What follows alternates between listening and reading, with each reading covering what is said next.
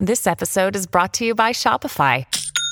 Forget the frustration of picking commerce platforms when you switch your business to Shopify, the global commerce platform that supercharges your selling wherever you sell. With Shopify, you'll harness the same intuitive features, trusted apps, and powerful analytics used by the world's leading brands. Sign up today for your $1 per month trial period at shopify.com/tech, all lowercase. That's shopify.com/tech.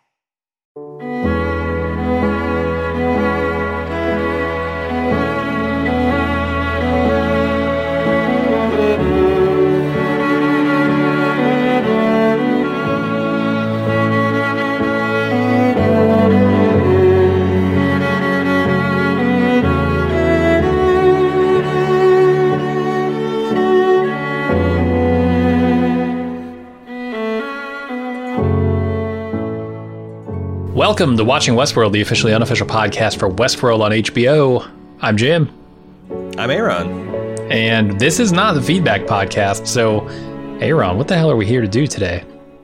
A couple of weeks ago, we were musing about not being professional philosophers of any sort and wishing we had someone with a little bit more qualifications or education, information on a topic to talk about things like what does it mean to have free will versus things being deterministic, and how does that apply to our lovable host and humans here in Westworld.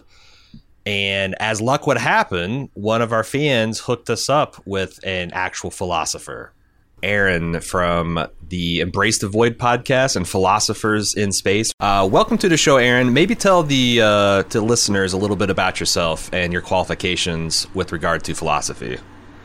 Yeah, absolutely. Thanks for having me on. I always love to chat about sci-fi and philosophy.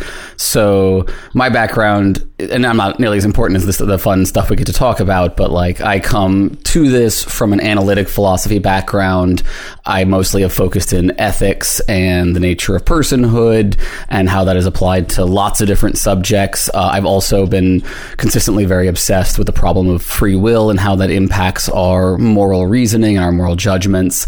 I'm currently working on an education PhD where I'm developing sort of pedagogical approaches to talking to people about the relationship between luck and free will and moral responsibility in a way that hopefully helps them believe less in free will and more in luck and avoid nihilism and end up feeling more sort of compassionate and humble as a result. So that's kind of my personal obsession, but I also love doing public philosophy like both the podcasts where the goal is to make this kind of stuff accessible to people who don't have a philosophy background, maybe, had one fun philosophy class in college or something. And in particular with Philosophers in Space, we take a piece of science fiction content and a piece of philosophy and we run them at each other real fast. And it's a lot of fun. And of the topics that we've covered, I would say the two that we've spent the most time debating on Philosophers in Space has been free will and moral realism, which are the two things that I'm personally obsessed with. And my co-host Thomas is also quite obsessed with. So this one comes up a lot for us. And we've done some pre-show banter. You are current up through the end of season 3 of Westworld. You haven't seen any of the new season, which isn't going to be because this is all kind of a retrospective discussion because I don't think there's been any new information in terms of the nature of the host reality and their the show's viewpoint on whether they have free will and whether humans are predestined or not predestined, but deterministic. And you have opinions on all that. I think you're pretty hardcore determinist, it seems like. Yeah, and we use the term hard determinist these days to highlight that, like, the problem isn't just determinism in the classic sense, but, like, if you believe in an indeterministic framework, it still doesn't solve the problem. So it's just a way of saying we really, really, really don't believe in any of the kinds of free will that you might be positing. Wow. Okay. Well, I'm excited because I guess I've always as soon as I was introduced to the term, I've considered myself a compatibilist. I think Jim is a pretty free will guy, so I can't wait for you to shatter our fragile illusions about the nature of our reality. I'll try to do it gently so that you don't spiral. Yeah, great. Thank you. Great. Thank you. Because I don't. Are you a fatalist? I saw that was one of the disciplines of determinism. Would you describe yourself as a fatalist? I am not. Yeah, and again, these terms can mean slightly different things to different people, but by fatalist, I think what people tend to mean is a sort of, what people are concerned about when they say, I don't want to be a fatalist, is I don't want to have a psychological state where I feel demotivated because I assume that everything is only going to work out in some way and I can't have any impact on that. Mm-hmm. I don't think that's true. I think you can change outcomes. My view is that whether or not you do change those outcomes is a matter of luck, and that raises serious problems for whether or not we hold you responsible for how you impact those outcomes. Interesting, because that's one of the other, when we were doing some pre-show discussion over Twitter, you mentioned that like your view of determinism is compatible with, I think, most or common moral and ethical frameworks and how we practice the judicial system as of today, which I thought was surprising. Yeah. Okay. So, and this is not super uncommon. The other folks, Greg Caruso, Levy, other people who identify as hard determinists like me, also tend to, believe that you want to preserve some portion of our moral understanding and intuitions and arguments, and you also want to preserve some portion of our judicial system. It just has to be sort of radically overhauled in a variety of ways.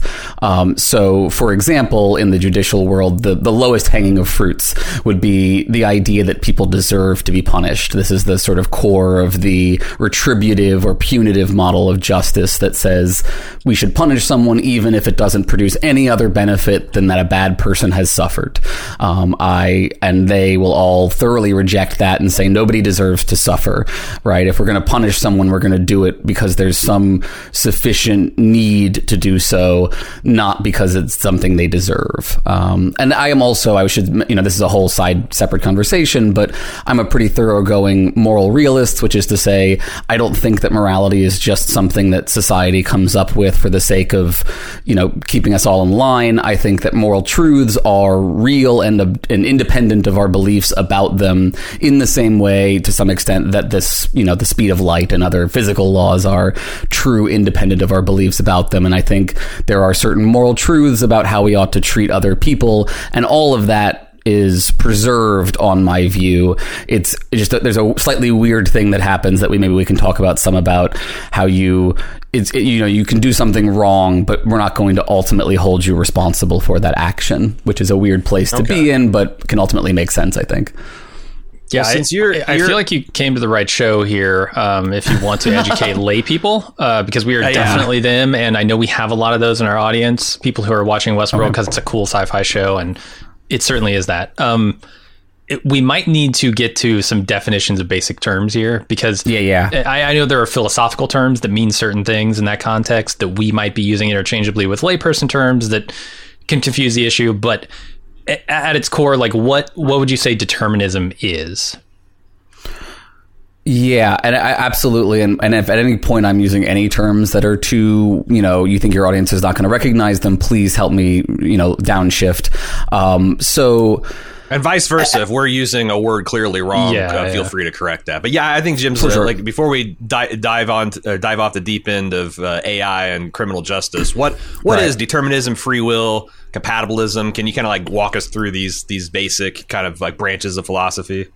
Yeah, and to some extent, I think we can avoid most of the talk about determinism and indeterminism and like the physics of the universe. So my arguments against free will have nothing to do with whether particles act determinately or indeterminately. Like, so an older model of this is something like causal determinism, which says, every event is caused by prior events, right? If you get hit with a ball, it's because I threw it at you or something like that, right? And you can trace all that stuff back to the Big Bang or before, who knows. And the idea would be, if everything in a prior event is what determines the next event, then it doesn't seem like there's any like wiggle room, right? Elbow room, as then it would say, to like change the course of events. One event is just going to roll on after another based on whatever the prior conditions were, etc. And that seems like it would cause a real problem for free will, if you think of free will as something where you can sort of intercede in that causal chain and shift it in a different direction in some sort of way. And then you have sort of a series of back and forths as you usually do in philosophy. So the opening moves of these arguments can sort of go like, some will pivot and say, well, the universe is actually indeterminate, and that indeterminacy creates a space in which free will can exist. And then folks like me will say that indeterminacy is not going to secure what you actually want when you say free will. Then we have to define what we say we actually want when we mean free will. And here we can stay very layman, because, and there's good psychology evidence to back this up as well, when people talk about free will, they really probably 99% of the time just mean moral responsibility. Moral responsibility. Whether or not we can hold somebody accountable for their actions in a moral kind of way or not. So basically, free will is then, what do we need in order to hold somebody responsible? There's a couple of different theories about that. The one that I think is most dominant and useful is talking about control. So there are actions where we all agree that somebody doesn't have control in a way that prevents them from being responsible. And then the question is, are there any actions in which someone does have the right kind of control in order to be held responsible? And people like me say no. And that's where the next point of debate is. Does that sort of help as a initial framing? Yeah. I think so. And then let's tie it to the show. The show's point of view seems to be that humans are purely deterministic and have no way to escape the causality of their existence. And almost in a and maybe we can talk about determinism versus predestination as how that kind of dovetails too. Whereas the show also posits that the hosts, because of their programmable nature, can choose outside of the laws of physics to change their base drives, which allows them to break free of the loops that humans are trapped into. Do you agree, I guess, with that, that that's the show's POV? And what do you think of that POV? Yeah, I do think they kind of have that vibe going there. And so I and others have leaned towards using slightly different language when we talk about this to get away from the determinism, indeterminism, because I think that loses and confuses people a lot. I really love to talk about this in terms of luck instead. So the reason that I don't believe in free will was I was luck-pilled by this paper by Thomas Nagel, who's a philosopher, where he basically argues that everything about you and your universe and everything you experience is luck all the way down, where by luck we mean something that's out of your control in the kind of way where you're not responsible for it, essentially, right? Classic example would be a random number generator that you have no control over. But you can have very predictable kinds of luck too. So if you all are, if you believe in things like systemic injustice, for example, that's a kind of luck. And what Nagel argues is there's a couple of kinds of luck. The most pernicious of which, if you want to try to, secure belief in moral responsibility, is what's called constitutive luck. This is the luck of what makes you who you are. So that's going to be not just, your basic physical features like your height, your hair color, your ethnicity, where you're born. It's also going to be all your psychological features. It's also going to be, every belief that gets poured into you before you have any idea what's happening, everything that goes into making you who you are. And the idea, I think, that Westworld is driving at with these kind of arguments is something like humans have a lot of we're all driven by constitutive luck, and we're not very malleable, so we can't really change our luck very much. We're pretty much stuck with what we get. But the AIs can really radically overhaul who they are, what kind of luck they have, and in that way can achieve a kind of freedom that is different than humans can achieve. Do y'all feel like that sort of code switching there it is accurate to the text, I guess? Yeah, so I think so. Let's see if you're saying the luck aspect, that you might be lucky in who your parents are, where you were born, things like that, and those are going to impact the things that or influence what you believe and how you see yourself in the world. And there's no way we can really change that. I mean, we can get therapy and we can learn to put things into context and meditate, but not the way a robot could be in Westworld. I'm this person that was abused and resurrected and abused and resurrected and I have trauma from that, but I can actually go and just decide not to have it. I can just get rid of all that baggage. Is that what you're that they can change the luck that way? Yeah, exactly. The most basic, straightforward example would be the sliders on their little iPads, where it's like, oh, my numbers are set to here, but I'd like to have my IQ at 180 or whatever, so I'm just going to roll that slider up kind of situation. It's that for everything, basically. So that's like a physical attribute of them. Is it? So I guess there would be some built-in human qualities that we couldn't change like that, or is that just a factor of ignorance? Do we not have the ability to change them because we simply don't know enough about how they work? And if we did, we could change something within humans, or modify it with cybernetics and enhance your IQ, all that stuff. So here's where I think it gets really tricky, is because I don't agree with the show that the AIs have a kind of free will that we don't have. I would agree that they have more flexibility of self than we do, but I don't think any amount of flexibility actually solves the problem. And so let me try to explain why. And this will, I think, in turn, sort of answer your question about but humans can change themselves too, to some extent, right? Yeah, absolutely. We can all, we are creatures of habit, and we can habituate ourselves in different ways. So if you, like you said, if you have really abusive parents, you can go to therapy and learn habits that help you not get into the same reactionary patterns that you learned with your parents. The problem is, on my view, everything about the decision, the action to go to therapy, for example, is itself a product of luck. So besides constitutive luck, you also have your circumstantial luck. You also have your consequential luck, which is how things turn out. But mainly we want to focus on the luck of your circumstances and the luck of your constitution, right? A rough division between the inside and the outside in that way. And the idea would be, take the choice of going to therapy.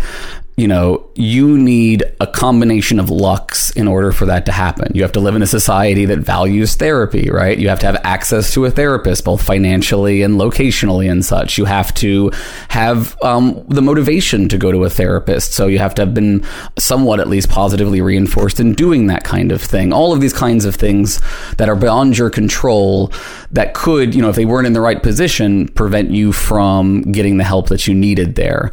And this is true of everything, right? We can do the same kind of regress problem for every one of your beliefs, every one of your actions, et cetera, all the way down.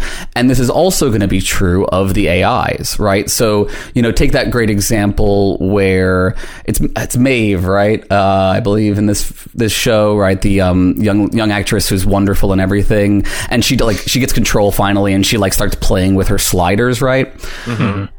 That individual still is being driven by the luck that they have going into that moment, and their choice to move that slider is the result of the mix of features of independence or whatever that Anthony Hopkins put into her back at the beginning. And you see it really, really clearly in the moment with the train, right? When she chooses to get off the train and go and try to save her child, she's still being driven by her constitutive luck, even if she's getting more effective at manipulating her reality.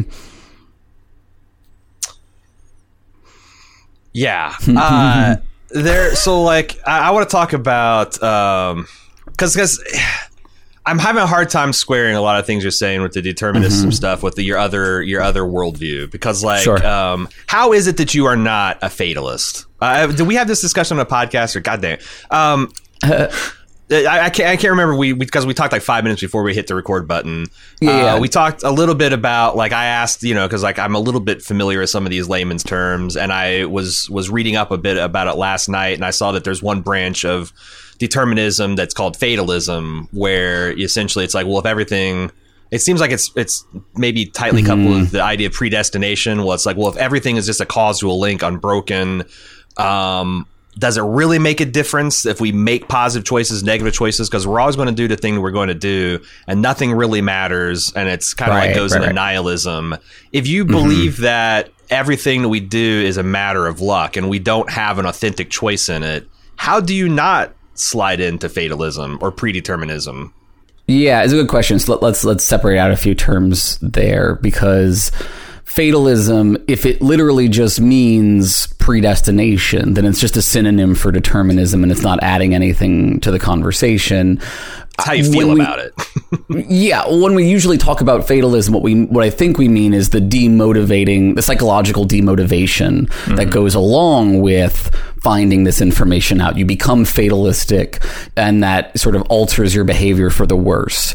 And as you say, I think this is closely tied to nihilism, right? So for some people, it seems, though this is actually counterintuitive to me, it seems intuitive to others.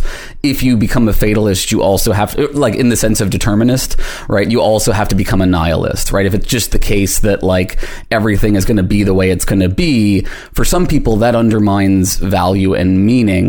I personally don't have that intuition, partly because a lot of what grounds meaning and value for me is just the existence of sentient beings who have value-laden psychological states. So that's a fancy way of saying, because there are people like you and me and the robots who experience, pain and pleasure and suffering and flourishing, those features that they exist instills in you and me an obligation to do things to help them, to not hurt them, stuff like that. And all of that sticks around, even if whether or not I successfully save you or not is a matter of luck, right? I still should try. And if I'm lucky, I'll succeed and I'll help you, and that will still be a very good thing.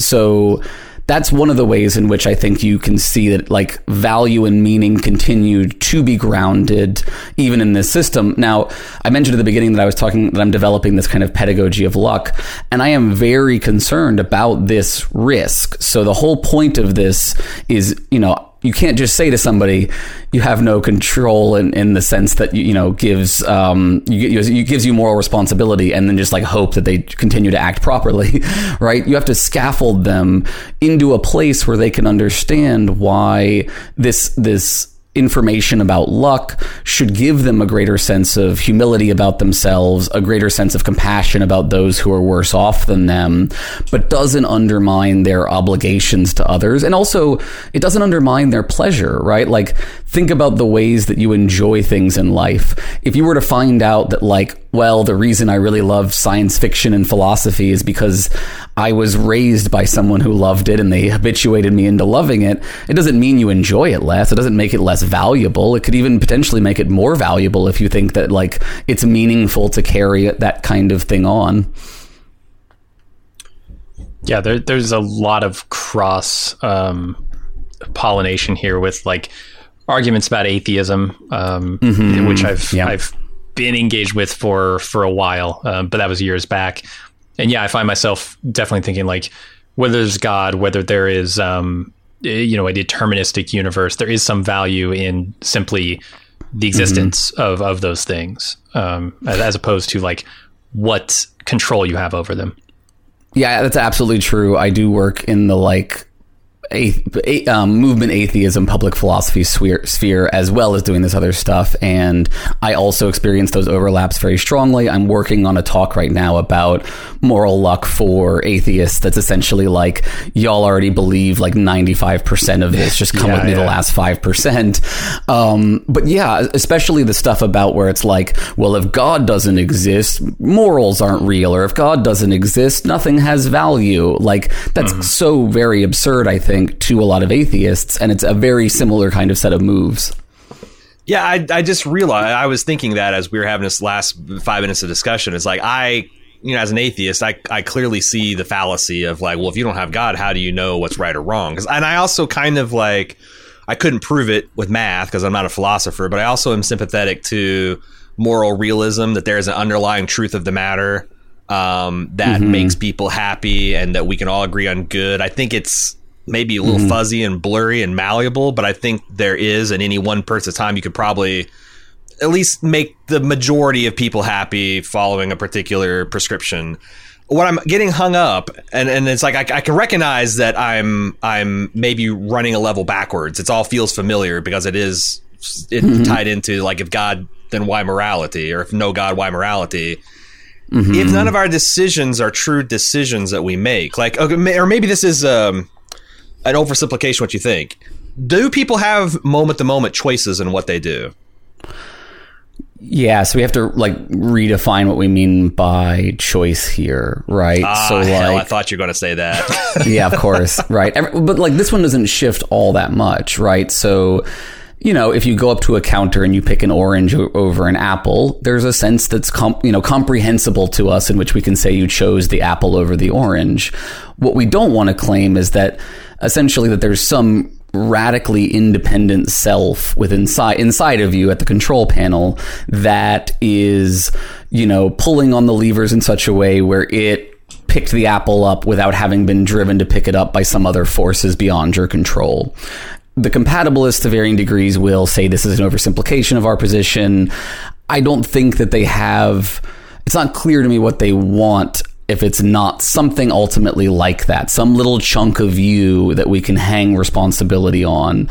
And I just think, you know, Nagel's argument, he says in the argument, you know, if you take seriously the role of luck, that little space for that little creature just shrinks and shrinks down until there's no point left. So yeah, I think you don't have a choice in a deep sense, right? But you can choose which pleasure you engage in, and you can like habituate yourself to influence your choices. So if you're the sort of person who knows that like you have a hard time turning down candy, you can choose to just not have candy around you, and that will help you in that kind of way, right? You sort of short circuit the problem further upstream. Those are all doable things on my view. The important thing we just have to come back to is that like it's a matter of luck whether you do those things and whether they succeed. Yeah, because I feel like listening to you, it feels like you believe in free will with extra steps. To borrow Rick and Morty, here's how I've always thought about it, and I think I articulated this last season. Whereas I'm the type of compatibilist that says, like, if some stimuli happen right now, like say a gunman busts through my door here in the studio, I don't know, like in that split second, my body's going to decide, am I going to duck for cover? Am I going to rush him and tackle him? Am I going to huddle in the corner and piss myself? Am I going to protect my family? I don't know. And I don't have any control over those like reflexal things that's happening in my body and my brain. But in the quiet moments of life, when there aren't gunmen busting through the door, I could take actions to make it more likely that I would do something heroic, or actions that would make myself more quiet. And I'm never free from all of the things that are pulling me in one direction or another because of my upbringing, because of my biology, because of my environment. But when the stimulus drops to a certain level, you have a little bit more freedom to mold yourself into something that would react in those situations differently. Does that sound kind of like what you believe? And if so, how is that actually determinist? So yes, in the sense that I think you can habituate, I'm a virtue theorist, so I believe you can habituate yourself to be a better person. And it is the case also psychologically that how you behave in, when you're thinking fast versus when you're thinking slow is different, but I don't think it's a difference that secures for you moral responsibility, right? So the slow deliberative consciousness is still the 100% the product of circumstantial plus constitutive luck. It's just the constitutive luck of your rationality rather than your endocrine system or something like that. It still has the problem of being 100% the result of things beyond your control. Now, the illusion of control gets much stronger when you're thinking slowly, right? If you sit there and ponder something, you can really, really, really convince yourself that you're choosing this thing in that truly free kind of way. But I still think that's fully an illusion. And I think, again, if you care about free will because you care about moral responsibility, I don't think that you've solved the problems that undermine the moral responsibility. If you want to then say, I care about free will for something other than moral responsibility, then it becomes a conversation of what is that thing? Is it useful to talk about it in these terms? And how do you deal with the psychological reality that people associate the concept of free will with moral responsibility? Yeah, that's I have a lot of questions around like the idea that there could be intrinsic moral laws. I think you kind of broached that topic early on here. And the matter of like perspective and integrating these ideas into the societal construct of humanity in a way that's like that fundamentally changes how we think about these things? Is it always a matter of perspective, where like you could say, well, I feel like I'm making the decision, and therefore that is like the way that we view ourselves, and that is what drives us, as opposed to like maybe integrating the knowledge that whether we do or not, I don't know, live in a deterministic universe at such a fundamental level that now we start to change things like our systems, our judicial systems, and whether we punish people for their choices. Is that a place you think we can actually get to? I mean, honestly, I have no idea. I don't even know if we're going to pull out of the tailspin that we're in, much less, make our way towards any sort of culture level utopia or anything. I just think this is like what we need to be arguing for if we're going to pull out of this tailspin, I think, because I think the belief in free will is driving the kind of toxic conservatism in our country. I think it's driving toxic meritocracy in our society. So I think there's a good reason to, yes, it is the case that we could, some folks argue for a noble lie approach. There's some people who very explicitly argue that, like, I agree that our free will arguments prove that there is no free will, but it's really important for society that we continue to pretend that everybody believes this. But I actually think the psychological evidence doesn't back that up at all, that what happens if you promote the noble lie approach is you get people who are more punitive and essentially, like conservatives towards poor people. Essentially, they believe that people are responsible for their outcomes for the most part, and like they'll allow for some caveats, but they won't acknowledge widespread systemic injustice as the driving force of economic inequality, for example.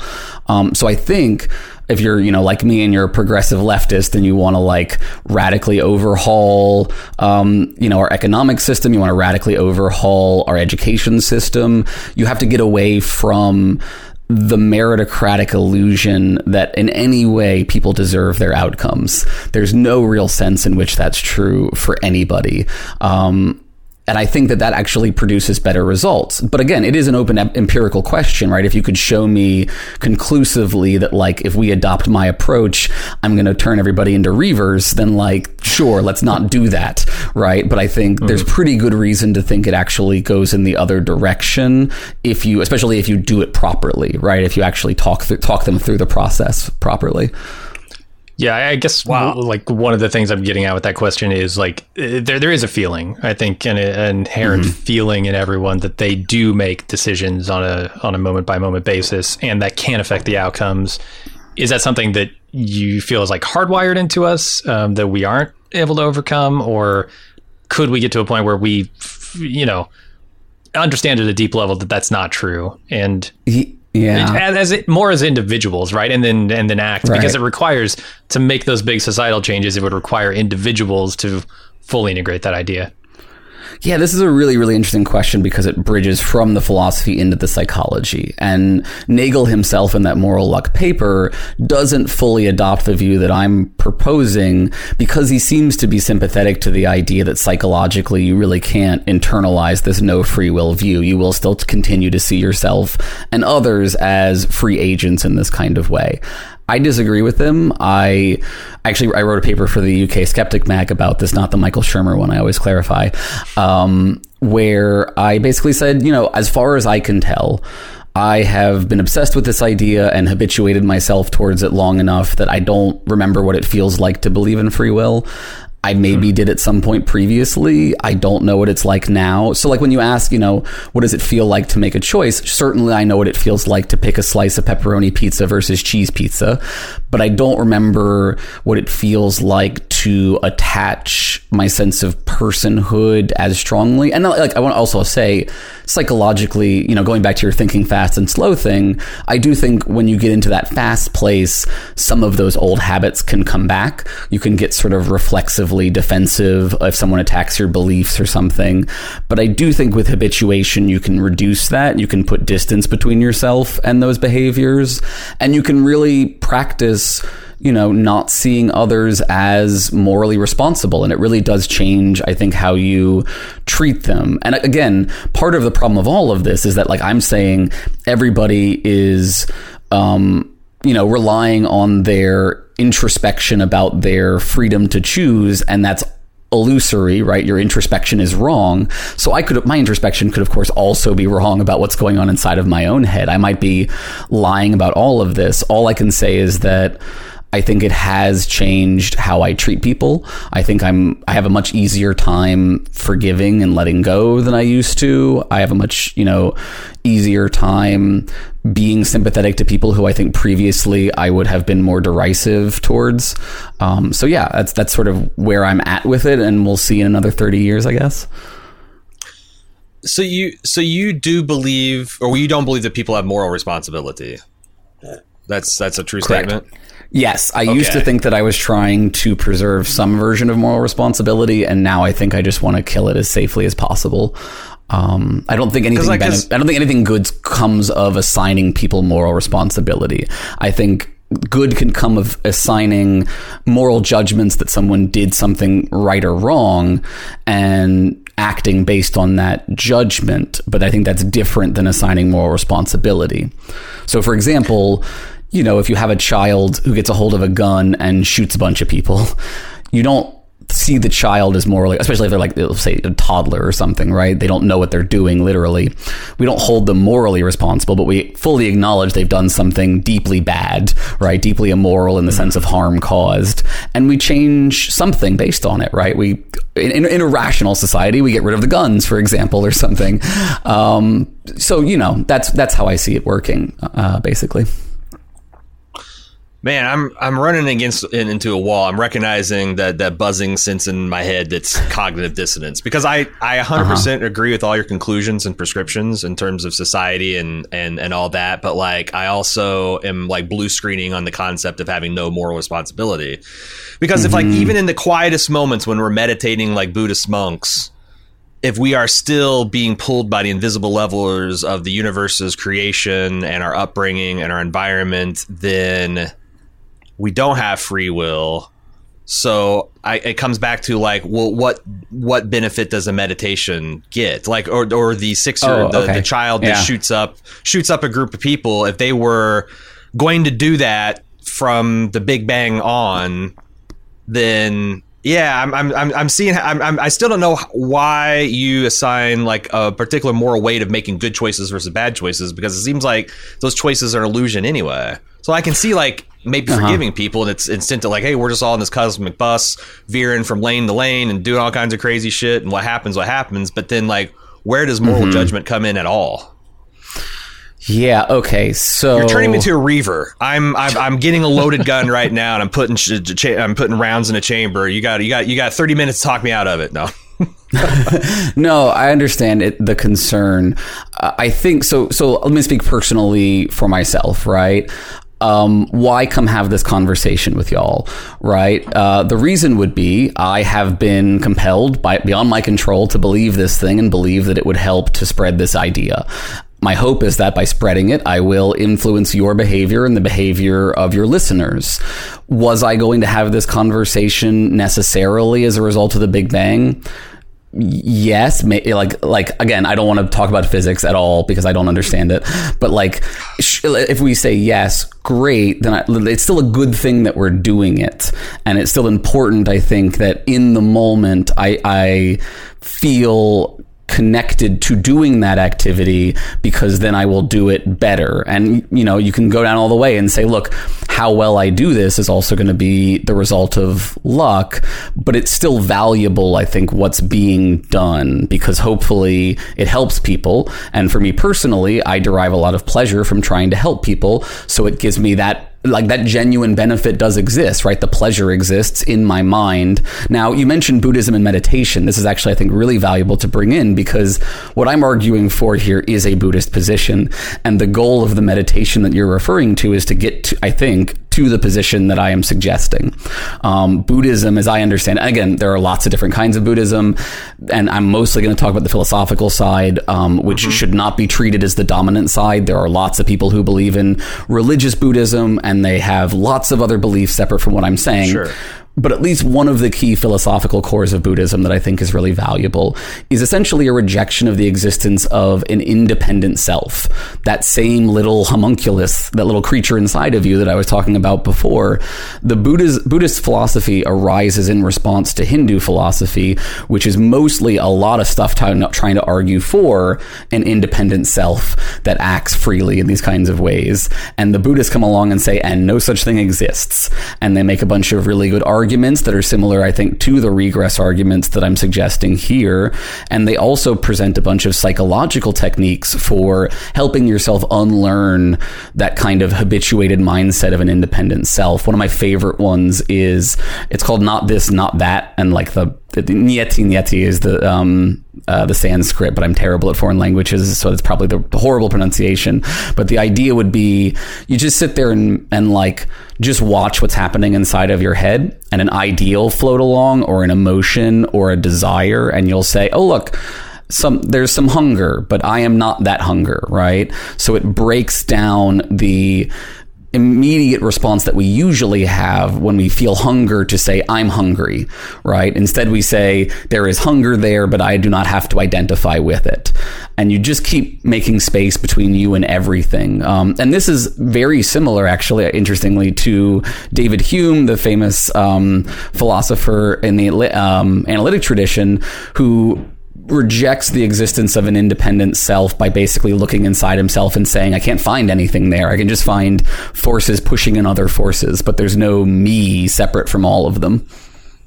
I guess my question is, why is it important for you to visualize the universe in which we have no free will? Because if I am a free will compatibilist and I'm like, okay, it's a given that people born into certain society systems and conditions are going to have bad outcomes. You know, the more you're born into ignorance, poverty, conditions that are going to cause sickness and physical weakness, you're going to have bad outcomes.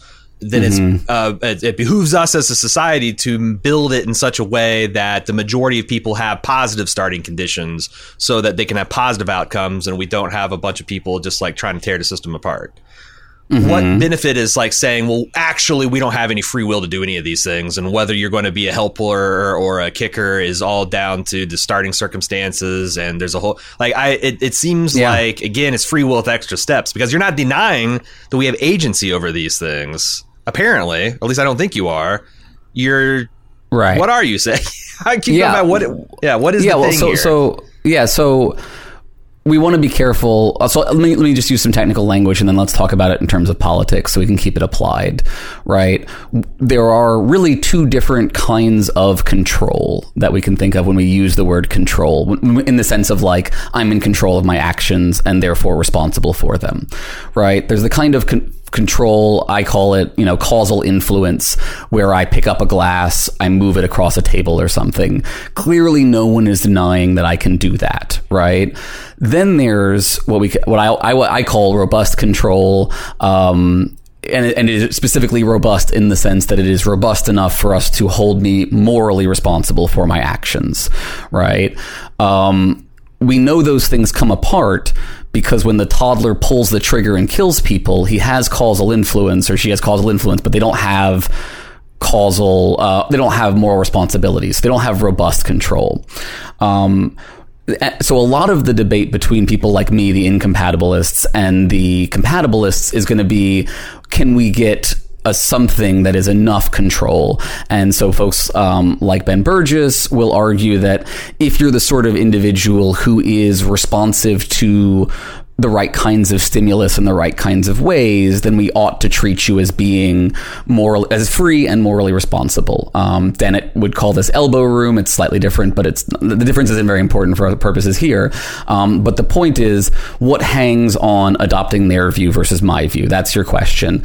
And I think what hangs on it is the efficacy of certain kinds of pushbacks to certain kinds of arguments. So you were just presenting an argument there about redistribution of wealth in a society, where it seems that we ought to. Let me ask you this: politically speaking, I get the impression that y'all are the sorts of folks who would be in favor of redistributing large quantities of wealth for the sake of what you consider ethical reasons of some sort. Is that right? Oh yeah. Yeah, definitely. Yeah, for sure. Right. So what's the most common pushback that conservatives will give to the idea that we need to spread around Jeff Bezos and, Elon Musk's money a little bit more?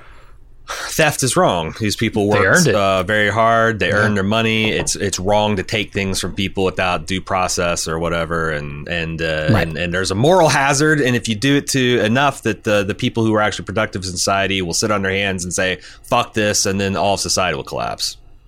Right. Exactly right. So there's technically like two arguments there, right? There's a utility argument that like we have to maintain, productivity and innovation or something. And then there's a just desserts argument. People deserve what they've worked for, essentially. The utility one we would address simply by proving that it actually isn't innovative producing, right? It doesn't benefit anyone for the resources to pool in this way, blah, blah, blah. The other argument, though, is a moral argument, right? You can't solve it by appeal to empirical evidence. You got to solve it by appeal to an empirical or to a moral argument. And this is an argument that has gotten stronger over time and continues, I think, to undercut legitimate leftist reform in America, because I think most Americans still really buy into this idea that Bill Gates deserves billions of dollars because he invented the computer or something like that, right? So we have to help them understand why that's a bad argument. And the best move against that argument, I think, is this luck argument. Are you all familiar with Meritocracy Trap or The Tyranny of Merit? These were a couple of books that came out a few years ago, basically arguing against meritocracy broadly speaking. Even when it's functional, it's still bad, essentially. I've heard some of the arguments, but if you'd like to run us through it, that'd be great. Yeah. I won't cover the whole thing. If you're going to read one of them, I recommend Meritocracy Trap as being, I think, better at fleshing out the problem. But in short, the big thing that they really point to that's a concern is it used to be that you had this divide between the wealthy leisure class who just lived off of the, suffering of others, and then the suffering people. And in that system, it was a little bit easier to start a revolution, right? Because it seemed like it was obvious that these people, living in their palaces didn't deserve what they were having. But what they say is in the new system, there's no wealthy people just sitting around doing nothing. What you have are hyper-productive elites. So you have the Elon Musks of the world who have somehow managed to convince everyone that they work hard and they deserve the billions of dollars, right? Separate from all of the absurd math that would have to make any sense of that. I have relatives who really love Elon Musk and think that he absolutely deserves all that money. And for them, it's a harder lift. It's not impossible, but it's harder to convince them that we need to take away all of that money. But if you show them that it's the result of luck all the way down, especially for people like Elon Musk, and they talk about Bill Gates in the books and point out that he had access to certain technology at certain points in time that was very lucky. He had resources from family that was very lucky. There's one of my favorite online memes is the Bart Simpson, say the line meme, but it's specifically for articles about young people who've gotten wealthy, where at some point in the article they inevitably say, oh, and my parents gave me $50,000 as a starting payment, or some sort of shit like that, right? There's always that. And if you can show people there's always that, you can help break this argument that really does support meritocracy. And in my opinion, then you can start to help people see why we need to radically redistribute a variety of things in society. So that would, in theory, be the reason not to settle for the compatibilist position, because on that view, you will still get backdoored into an argument that Elon Musk deserves any amount of billions. I'm living in a nation that broadly sees itself as Christian. And you're saying that this is an interesting argument to lead people from atheism to a little bit more of a progressive atheism, but I feel like I just see the problems with this approach. It does seem I still can't I still haven't figured out I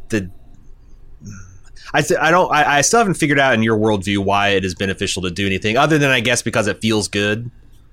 It feels good to go through the hoops of doing the right thing than it does to go through the hoops of doing the wrong thing, which I'm not even sure if that's literally true.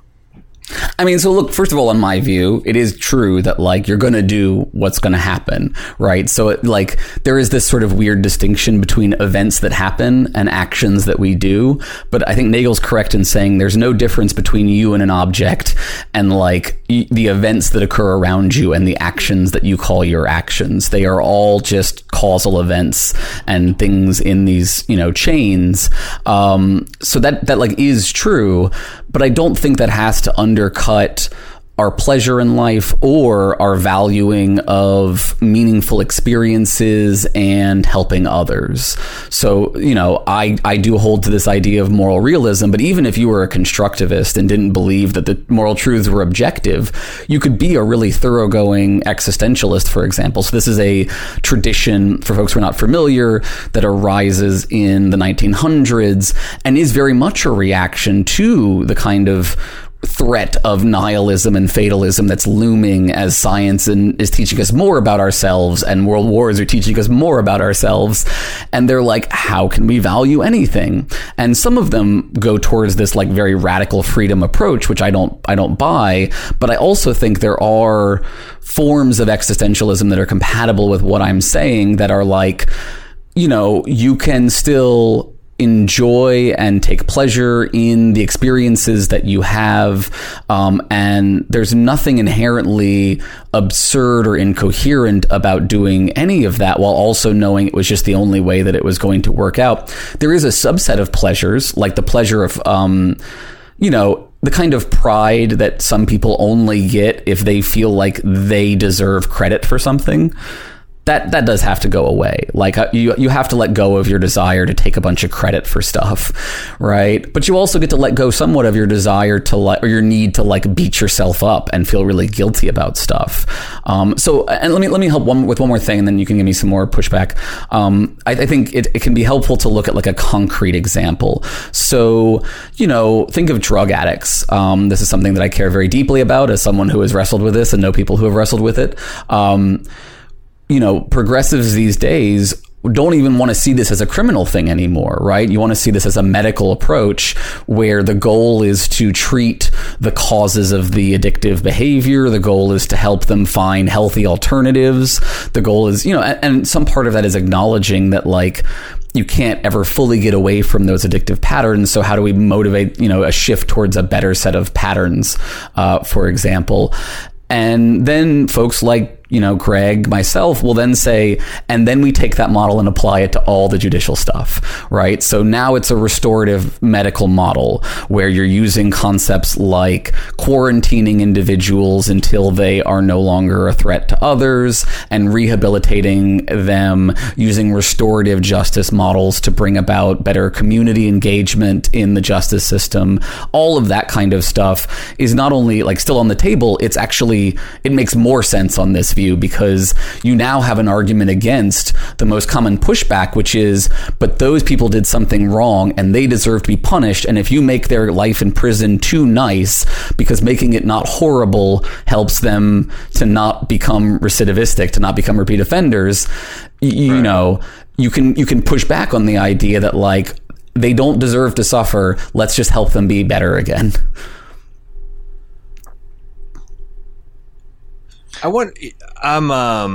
Because like the other thing is like, are some of these ideas we actually have to evolve a bit as a species and a society and as economies to fully implement. I asked this because I'm reading this new series, the Culture series about Iain M. Banks.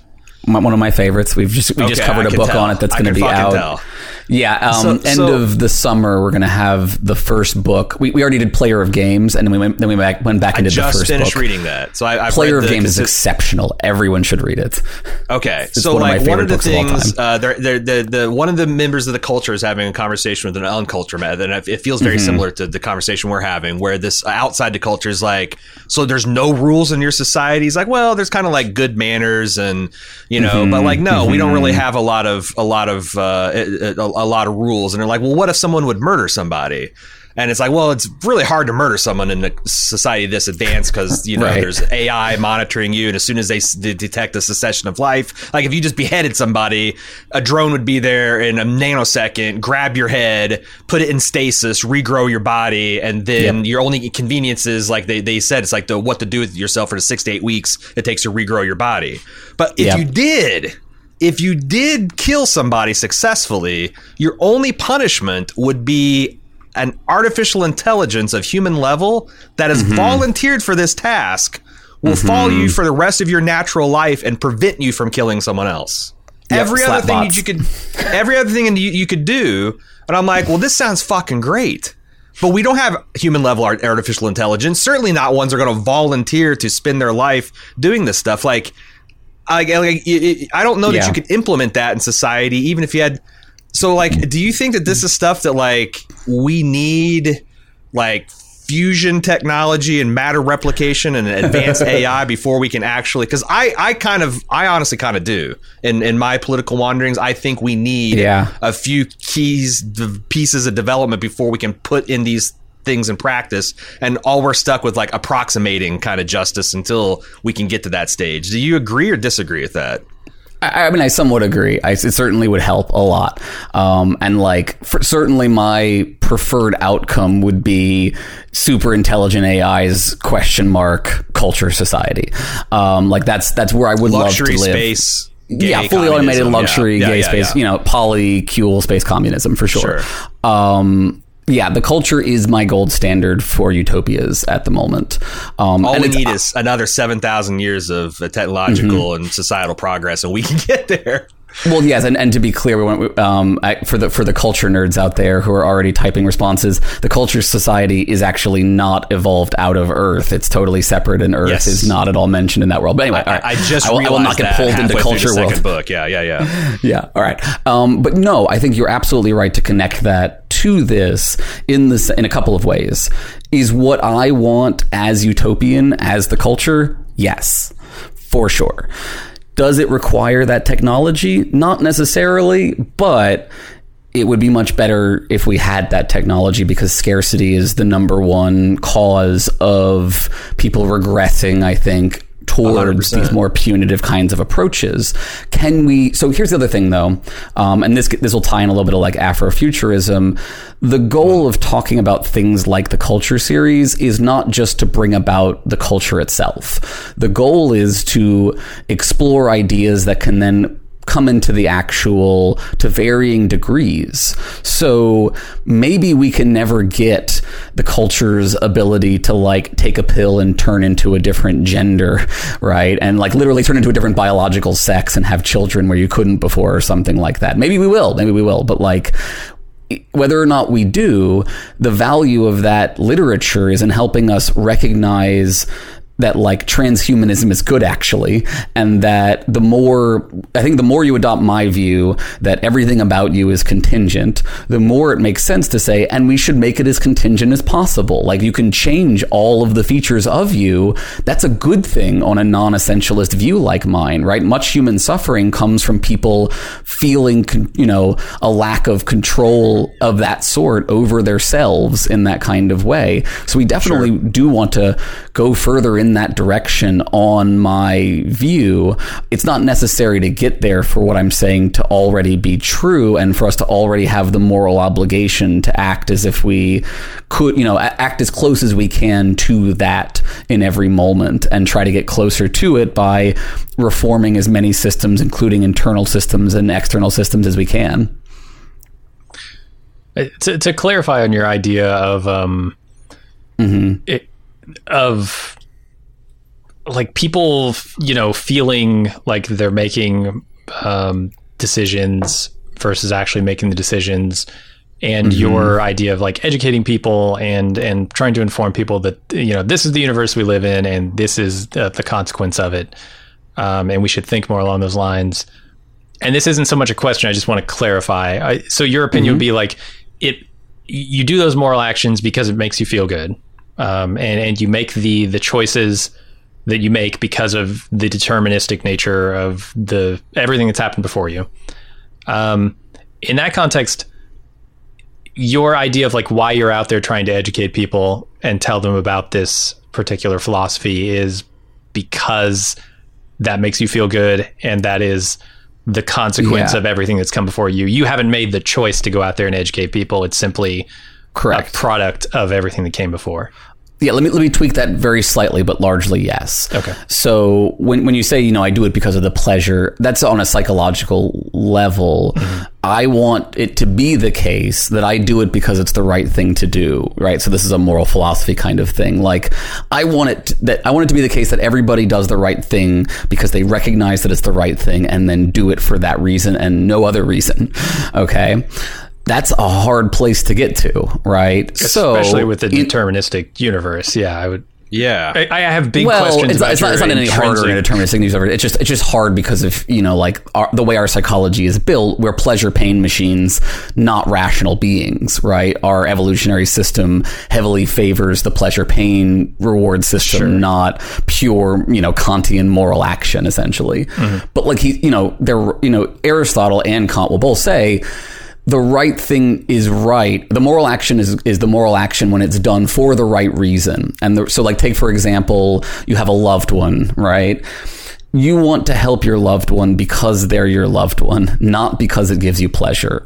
You also would hope, if you're lucky, right, that it gives you pleasure, right? But even when it doesn't, you still do it for that reason. So when you habituate yourself in virtue theory, the goal would be, even in the moment when all of the external motivators leave you, abandon you, there's no pleasure, there's no reward to be had, you still do the right thing because you're habituated to do it for the right reasons. That being said, whether or not you're lucky enough to get any of that, and this is, again, Aristotle, I think, has to concede this as well, is a matter of luck. Are you born with the right constitution, with the right education and upbringing to be habituated to be moral and to take pleasure from what is moral, to have the pleasure and the moral yoke together in your mind? That's the goal, but it's a matter of luck if you actually got there, which is another reason, again, to be compassionate towards those who have the bad luck of being habituated to associate pleasure with cruelty or punishment or something like that.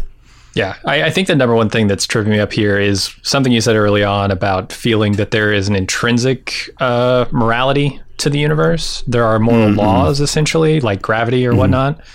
How do you get to that place in a deterministic universe?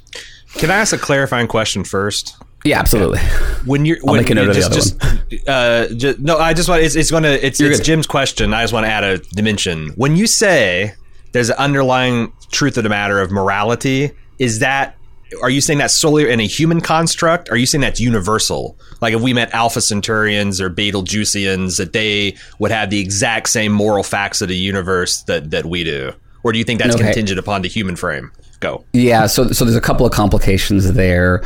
So my approach to metaethics, which is the study of the nature of moral truths themselves, right? Where normative ethics is like what you ought to do and ought to do. This is like, what does ought mean, right? I'm going to use some terms here, but I'm going to make it very simple, hopefully. I'm what's called a moral foundationalist, which is to say I believe there are certain foundational truths which we can unpack and we can talk about and we can look at examples, but at the end of the day, there's not much of a further chain of argument to be given to justify them, essentially. So let me give an example to make it easy. All things being equal, and that's going to be important, we'll talk about that in a second, right? One ought not to cause suffering, okay? Let's unpack that a little bit, right? Suffering is a thick term. People can debate what we mean by suffering, but I think we can all agree that there is something like it is to suffer, and that to some extent some entities suffer and some don't, and that I think if we understand the concept of suffering, we know it to be, for lack of a better phrase, has to be avoidedness built into it, right? It's a psychological state that is of a sort of negative value that we should avoid it, and we should avoid producing it in others. And then we have this all things being equal part. So as I see it, there are a couple, some number of moral foundations like this that are all true in the sense that they apply in all situations where there are entities for which they would apply to, like a being that can suffer. but they sometimes come into conflict. And we're all familiar with this happening, right? So a classic example would be a conflict between rights and harm, right? If we respect people's rights, sometimes harm comes about as a result. And the idea would be, if you really value rights, you're okay with losing out on some amount of harm prevention in order to preserve those rights. So in those situations, you have a debate about what is the right trade-off between these moral foundations. But in that situation, it remains true, both all things being equal, one ought to reduce suffering or prevent suffering, and all things being equal, one ought to respect the rights of entities that have rights.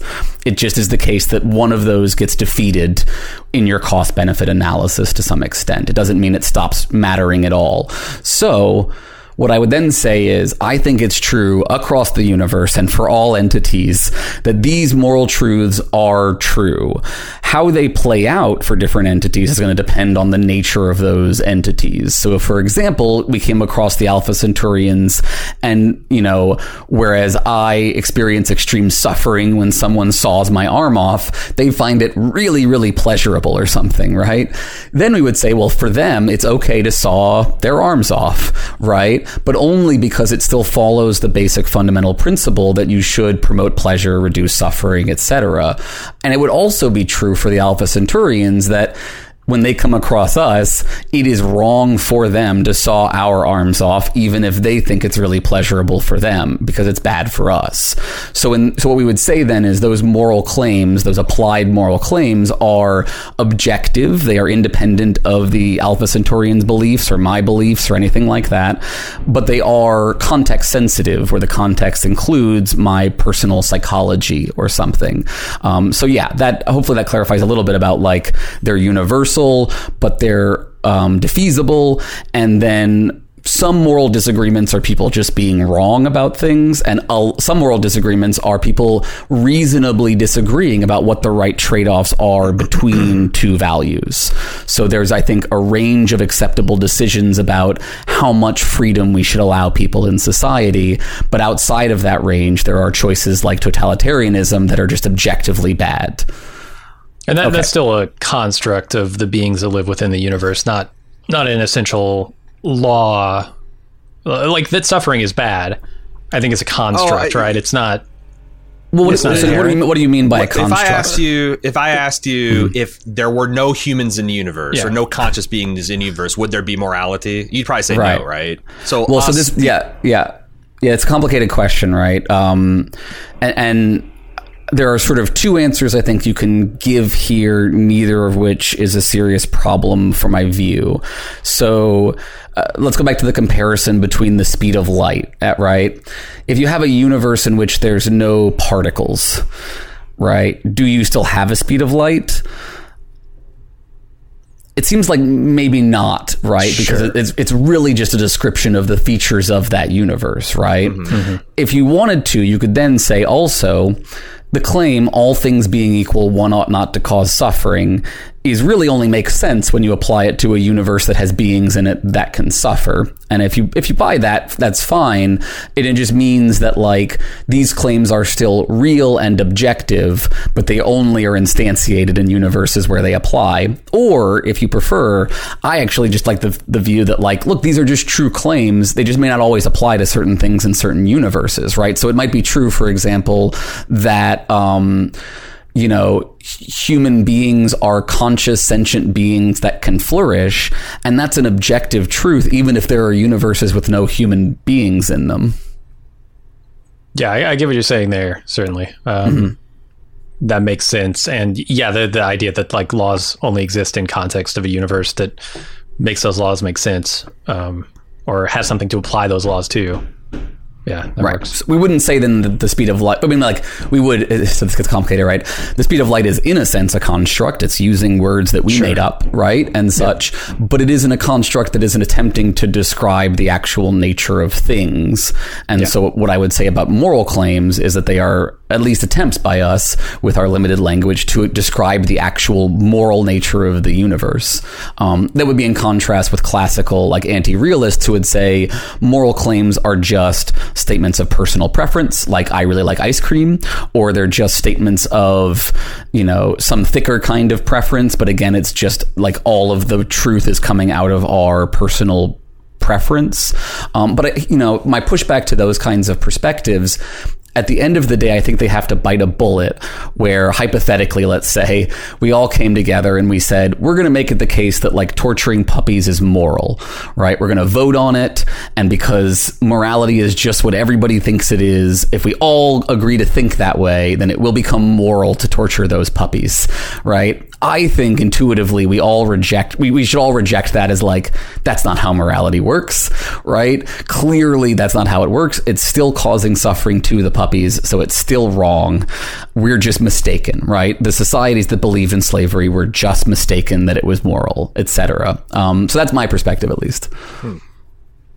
What would you say to your dark counterpart? The person who is not an altruist, a person who's a sadist and says, you know what gives me pleasure? Seeing people suffering. What gives me more pleasure is making people suffer. And I didn't choose to be born this way. And you can't hold me responsible for any of my actions. So fuck it. I'm going to go full Reaver.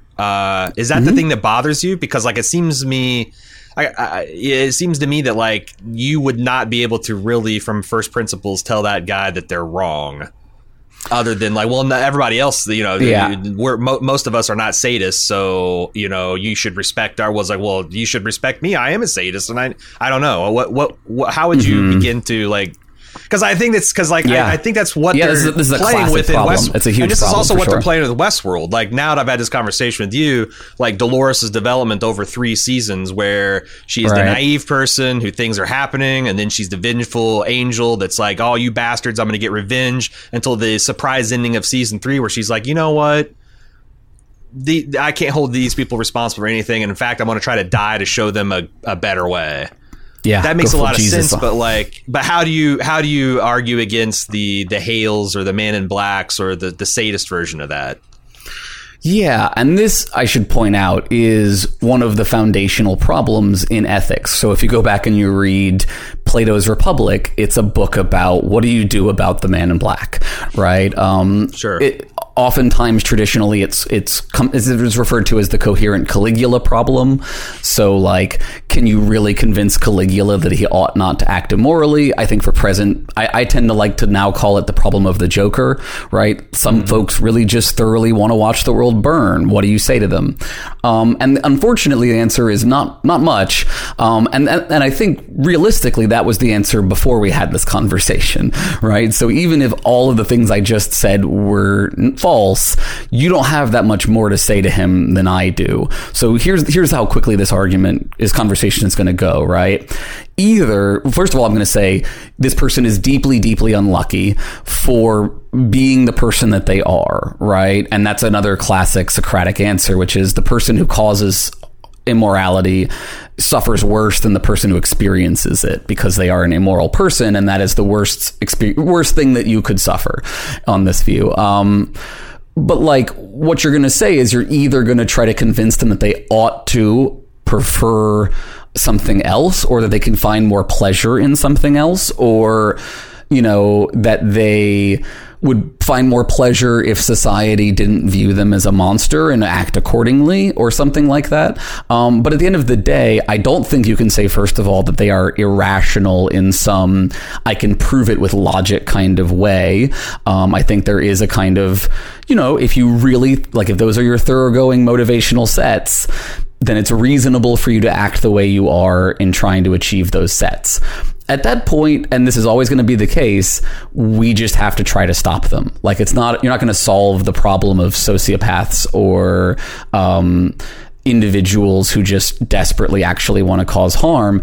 And that's why, like, I'm not for getting rid of, quarantine facilities, let's call them, for individuals like that. And especially if they can't really, they genuinely can't be rehabilitated, which is the case with some individuals, then you just have to keep them away from other people. That's the only option. And like, one of my friends used to say that, like, at the end of the day, there's no solution that's just arguments. At some point, it's going to be ruled by the boot.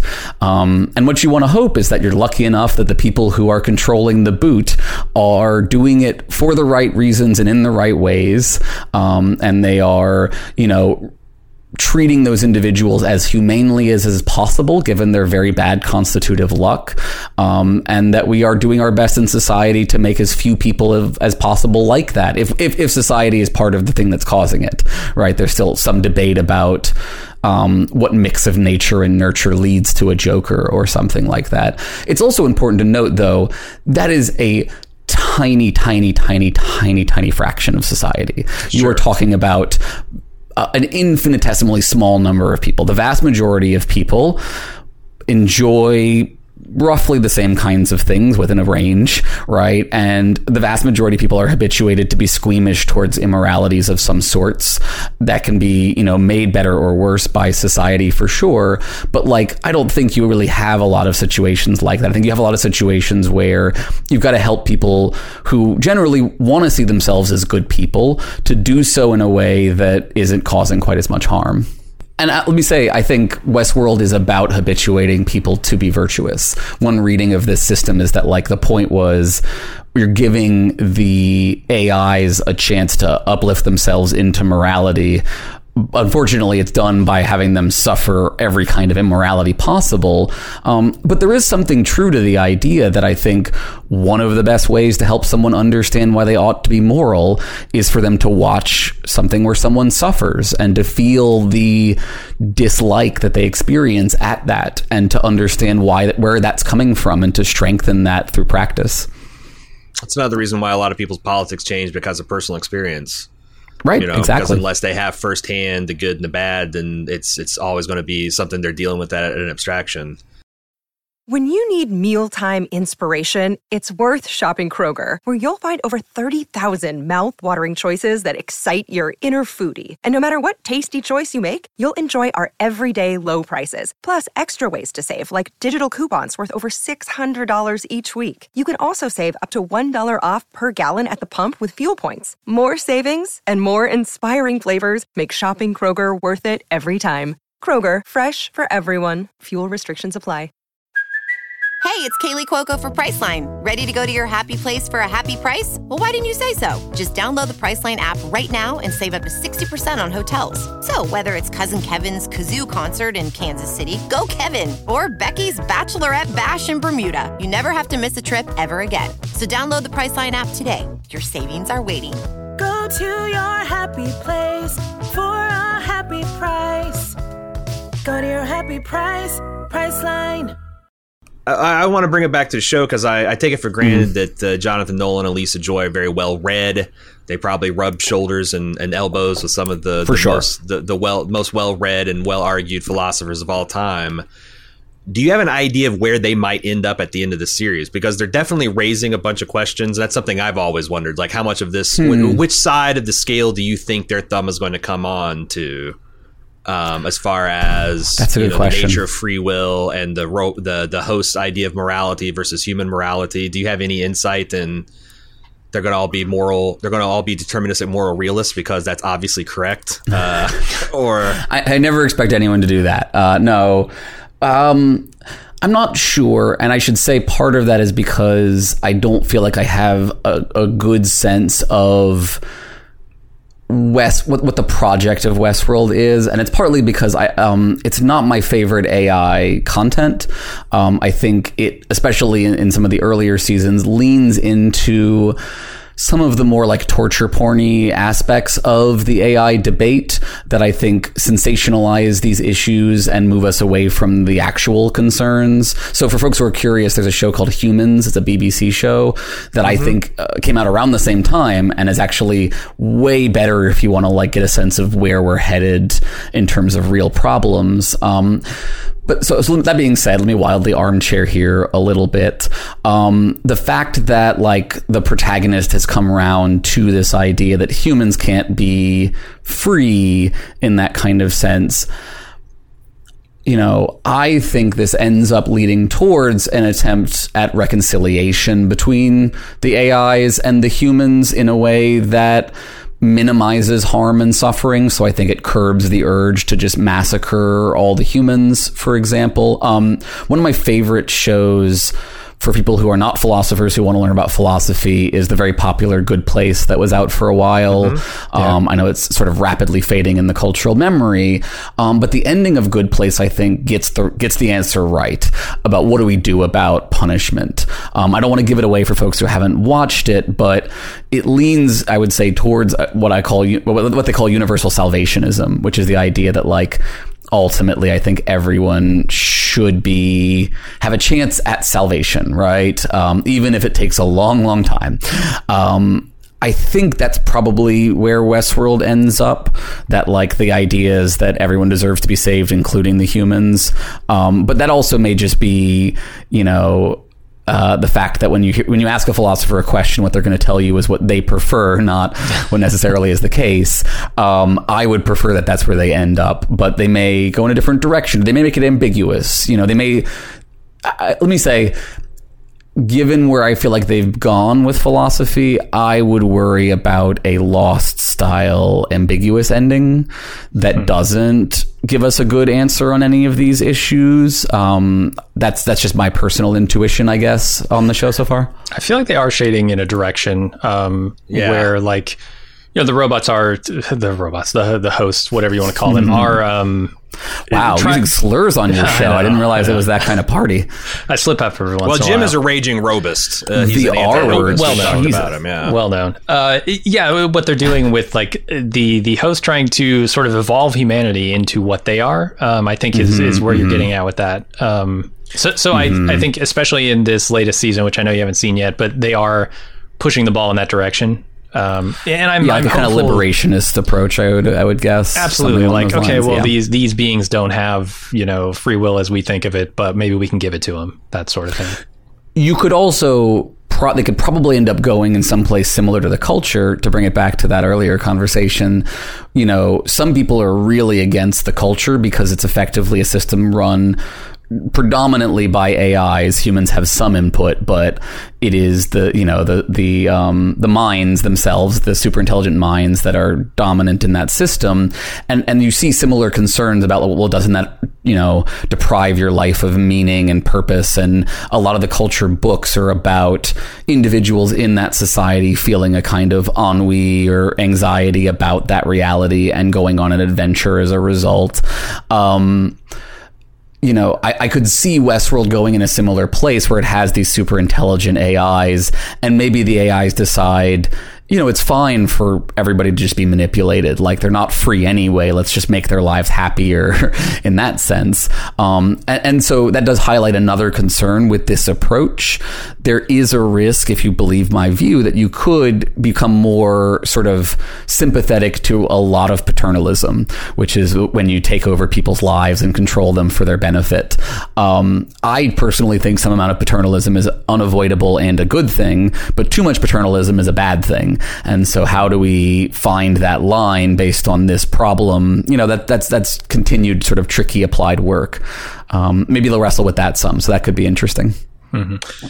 Here's two things, because I just finished Player of the Game last week, and it's fresh in my mind. One of the things about this Azad Empire that this Culture guy is navigating through is they don't have prisons. They have these things called labyrinths, where they drop a person in the middle, and they don't really describe it, but it sounds like as a person, you are purported with like these simulated moral choices. And based on how you make that choice, you either go deeper into the labyrinth or out. And they say that like a virtuous man could easily walk out of the labyrinth in less than 24 hours, you know, if he was wrongly imprisoned. Now, there's a lot of practical problems with that. As the book kind of illuminates. But like, I wonder if when we see at the end of season 1, like presumably, I think the Joy Nolan said that this is potentially thousands of years in the future, and you see the Man in Black. So I guess it's the end of season 2. The Man in Black's daughter is running a fidelity check on him.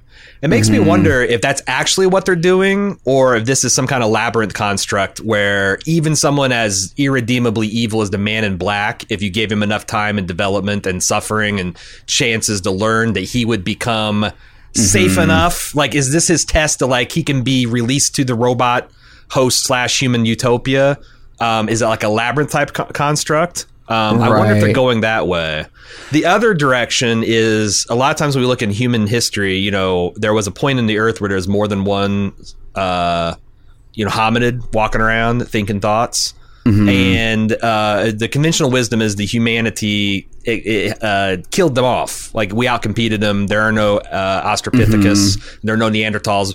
But it's actually more accurate to say that we blended. Like, there is Neanderthal DNA within various human populations. I wonder if they're going to that, to where hosts won't supplant the humans, but we'll merge in somehow. And they've already hinted that, like, humans can be turned into hosts. Hosts can achieve sentience. I wonder if there's labyrinth or hybrid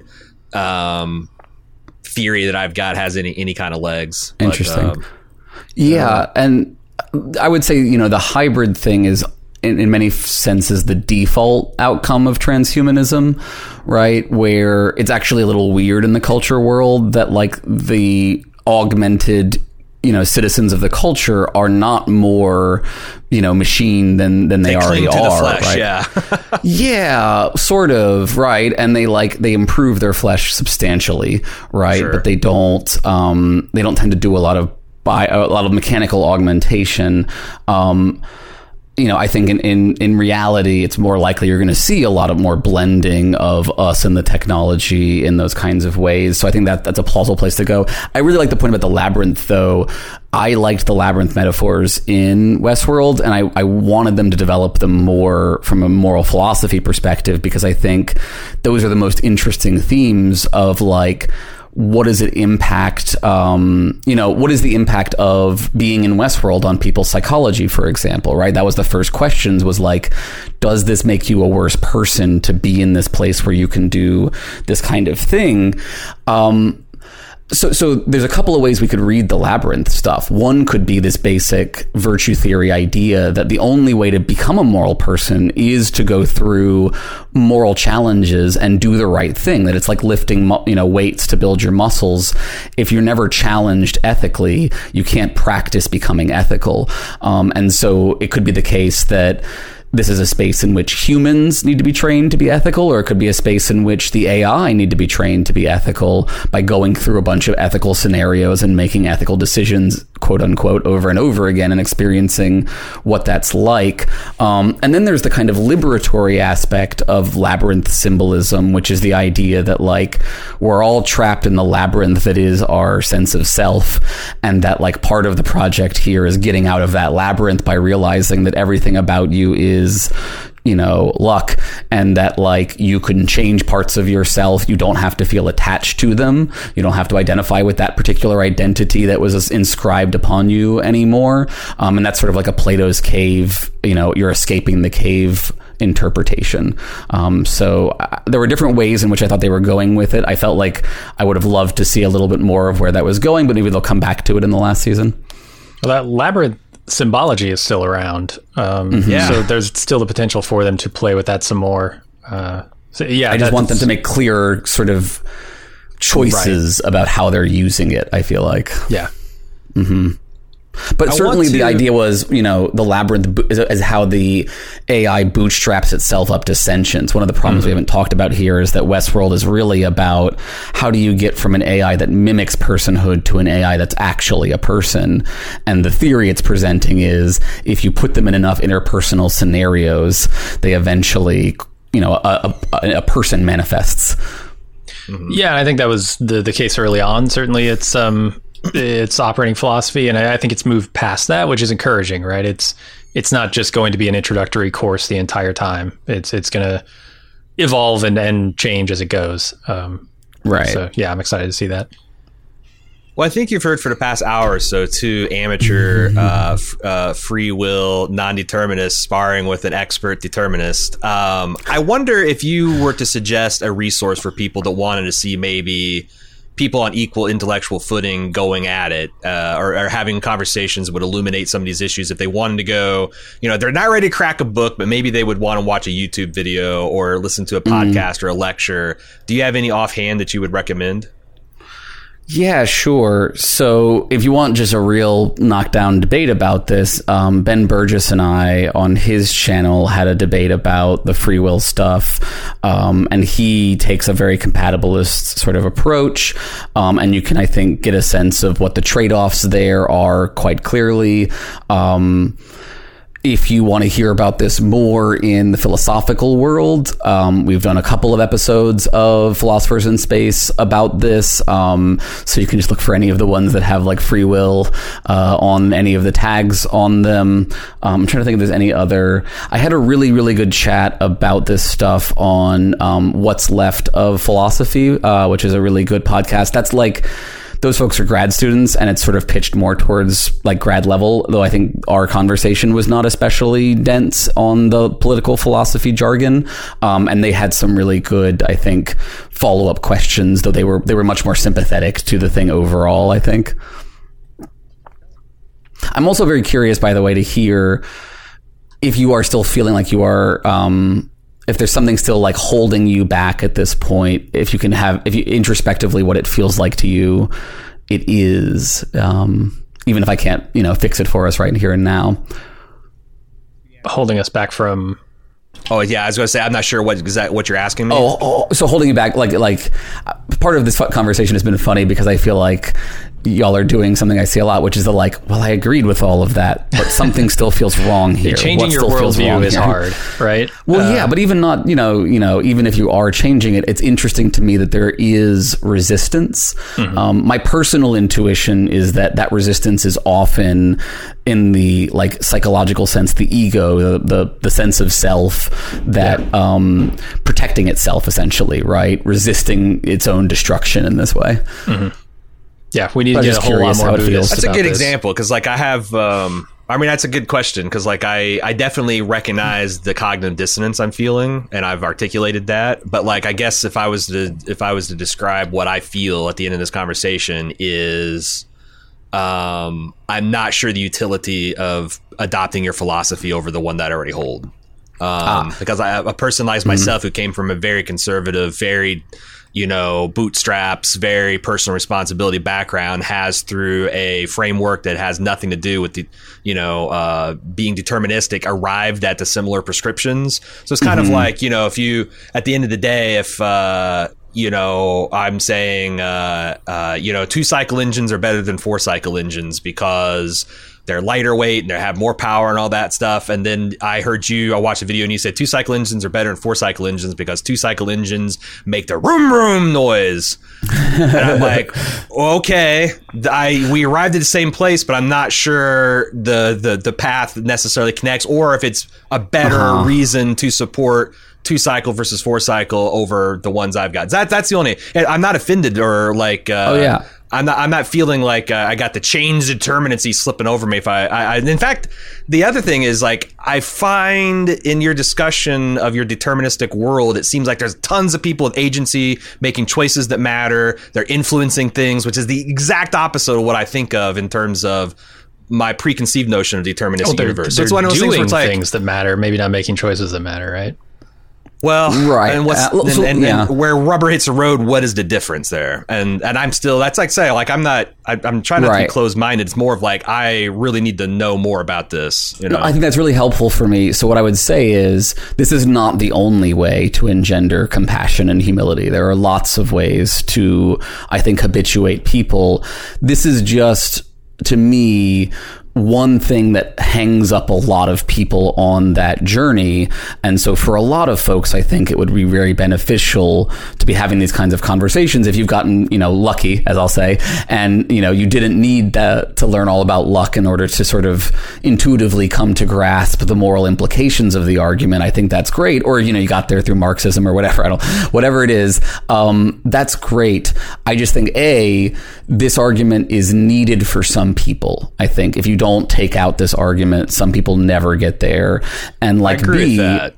I think also B, if you agree with these positions, this is just one more, tool in your toolbox for, explaining them, defending them, justifying them, stuff like that. And I think I also think it's very useful to take a bunch of disparate conversations about white privilege and class and all these things and say, these are all conversations about luck.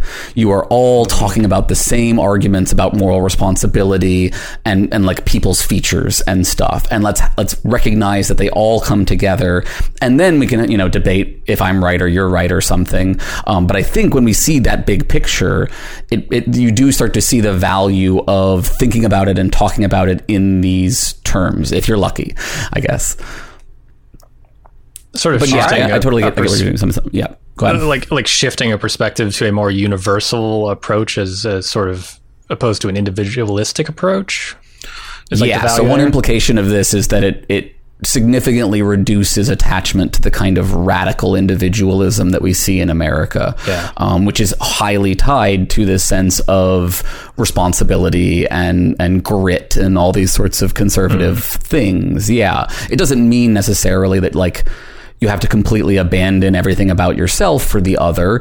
It's more about you recognize that the self-other distinction is to some extent arbitrary, and that like you are radically interconnected with other entities, and you don't need to protect your beliefs, especially beliefs. One of the big things that I find is that people are so stuck on, I believe this, I chose to believe this, and I will never let go of it because that's my identity. Whereas if you just acknowledge that like all of your beliefs are luck, and then someone comes along and undermines one of them, you're like, oh, well, I'm glad I don't have that bad luck anymore. Yeah, I think especially like as society continues to secularize, if it continues to secularize, one of the things I think that atheists and secular folks have done to their detriment is abandon the philosophical, spiritual side of the conversation. Absolutely. And to the extent that this would become like a secular religion that people can kind of like get unified around, I think that also would be. But that's like, I was also coming from the idea of like, well, if you do live in a world where most people are more spiritual, religious, then this is like two bridges already too far for them. But for people that are already on this side, kind of like, well, now what? Well, okay, I'm a free moral agent, quote unquote. Now what? This is an on ramp towards, I think, because even if you're wrong, you're in my worldview doing the right things for the wrong reasons. I guess you'd say the same thing about me. Even if I'm wrong about free will, I'm still arriving at the same place, and we're still able to make progress. I think it'd be super super beneficial for people who are feeling like, well, why shouldn't, if in absence of any other moral fact, why shouldn't I just be purely selfish? Why shouldn't I make sure me and mine got mine? This is a useful way out of that trap, I guess. Yeah, and to tie it back to the atheism stuff again, I talk to a lot of atheists who come out of religion and sort of have a moral crisis of like, why should I be moral now because God doesn't exist? Like, what do I do here? Not all of them. Some of them, quickly pick up humanism or something like that. Right. But for some, they go through a period, I think, of like, fuck it, let's do whatever we want. And I think it's very similar. It's a very similar sort of nihilistic crisis that this can help sort of bring you out of. And sorry, there was something else that you were saying that I thought was really valuable. Now I'm just blanking on it for a second. I remember what it was. I apologize that I blanked on it for a second there. It was the part about religion. It's saying it's two bridges too far. It's true sometimes, but I can also code switch this into certain religions pretty effectively. So, for example, if you're a person who believes the phrase "there but for the grace of God go I," you're on the way already, right? You're already accepting, or love the sinner, hate the sin. Same idea, right? I just have to help them, switch it into the language a little bit, but it's the same intuition. We all have, I think, an intuition of forgiveness, and we are all balancing it against an intuition that some people deserve some things. And so I'm just sort of trying to kill one of those intuitions and promote the other one, essentially. Well, Aaron, it's great having you on the show. Really appreciate you doing that. Also, really appreciate a mutual fan of ours for putting us together, because this wouldn't happen without them saying we should talk on Twitter. If people have been intrigued by these thoughts and ideas and want to hear more about your thoughts on philosophy as it intersects with science fiction or just in general, where can you be found on the internet? Yeah, I can be found too many places on the internet because I'm terminally online. Podcast-wise, on all your pod apps, you can find Philosophers in Space and Embrace the Void. Like I said, we are often talking about these kinds of issues because also they're very big in the sci-fi world, I think. Personhood, free will, these are like the bread and potatoes, meat and potatoes of science fiction. And then over at Embrace the Void, those debates range, not all debates, a lot of them are just conversations and they range pretty widely. But there are on occasions arguments about things like free will, a lot of discussions about atheism, other sorts of social justice, culture war-y kind of stuff. And then I have a monthly article on the UK Skeptic Mag, again, not the Michael Shermer dumpster fire, but there I do a lot of writing about conspiracism because that's another thing that I'm obsessed with. And also articles about things like skepticism about free will. I wrote, as I mentioned, the article where I, defended, there's no way that I can prove that I don't believe in free will, but there's also no way that you can prove that I still believe in free will. So we're at a bit of a loggerhead on that one. And also an article about why it would be better, I think, if people moved away from the use of privilege language and towards talking about luck, especially if you want to talk to conservatives about this stuff, because even though they don't love discussions of luck nearly as much as we might, they are far less resistant to it seems, than the word privilege, for example, for various reasons. So I guess that's pretty much everything. And then, various showing up on great shows like this. Well, yeah, this has been a great conversation. It's very interesting. I'm glad it seems like it touches on the core material. And I imagine a lot of people of this audience is going to be intrigued by it, to say the least. So thanks for coming on. Appreciate it. If you want to look for Aaron elsewhere, like you said, Embrace the Void podcast. At ETV Pod is the Twitter account as well that I'm obsessively on. If you want to respond to me and have me respond to you, or you can also DM me. It's fine.